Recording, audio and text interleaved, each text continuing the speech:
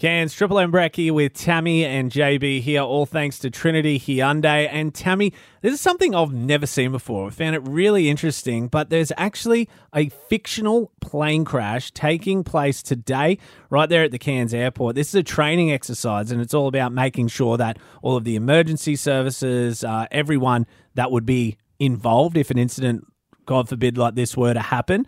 But it's a training exercise. It's like a fire drill that we do here in the office, but airport style. So to chat all about it, we have the Chief Operational Officer, Gary Porter, on the line. Good morning. How you doing, mates? Morning, folks. How are we? Travelling well. Gary, this is just so exciting. The fact that this is happening at the Cairns airport today just goes to show the level of commitment that you have for situations that potentially could occur. Yes, certainly. You know, these sorts of exercises we run every second year. I think we've got over 200 personnel on the ground today, either participating or observing the exercise, including 20 airports from around the country coming to look at the exercise that we're undertaking. Wow. Now, tell us about this. I've heard a few CQU students that their role is to pretend to be role play injured passengers. That's probably one of the most exciting parts of the day, is that we get these role players and they're given duty cards that tell them whether they're injured, whether they're running off and basically trying to find a way out of an airport. So it becomes chaotic and it's simulating a real scene, and they really embrace it.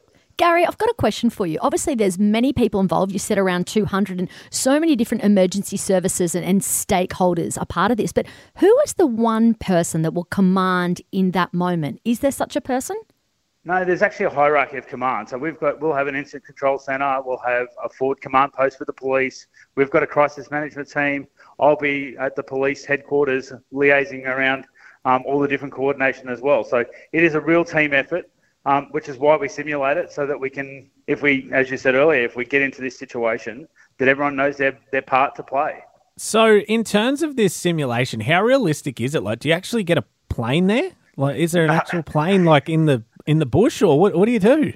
Yeah, on different scenarios, we do. The last one 2 years ago, we actually had a plane that we simulated. This time it's in the mangrove, so we've basically designated a zone that people can see with some fake smoke and alike, and people will go there. Okay, so there's not actually a plane that people will see wedged in the mangroves there today. Not today. They won't. Seemed like a big effort to. I was thinking that. That's incredible.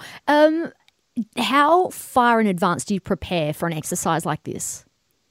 We continually simulate these sorts of things on a regular basis, whether it be a plane or a terminal or a dangerous good. So we have a set program that we run on a regular basis. This isn't just something that we think up overnight, but the planning does go into 3 to 4 months in terms of coordinating all the emergency services for this type of event.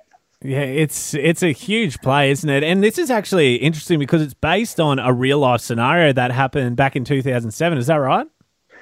Yeah, so we've had multiple. So we use the best information from incidents around the world, and then we simulate them. So. Wow. We've had, I think the one 2 years ago was based on the San Francisco one earlier in the early 2000s.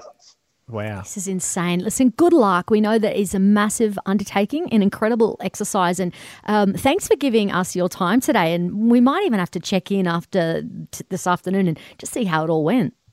Thanks, guys. I appreciate it. No, it's just before we let you go, one last thing. Will it impact anyone coming to or from the airport today if anyone does have flights booked and that? No, but be on the lookout. It is to the left-hand side as you come into the airport on Airport Drive. You'll see the emergency services, like we said. No need to worry, but there will be no impact to normal operations. Okay, fantastic. Thanks so much there from the Cairns Airport. Gary Porter, the Chief Operations Officer. Appreciate your time this morning. All the best with the exercise. Thanks, guys. It's Triple M.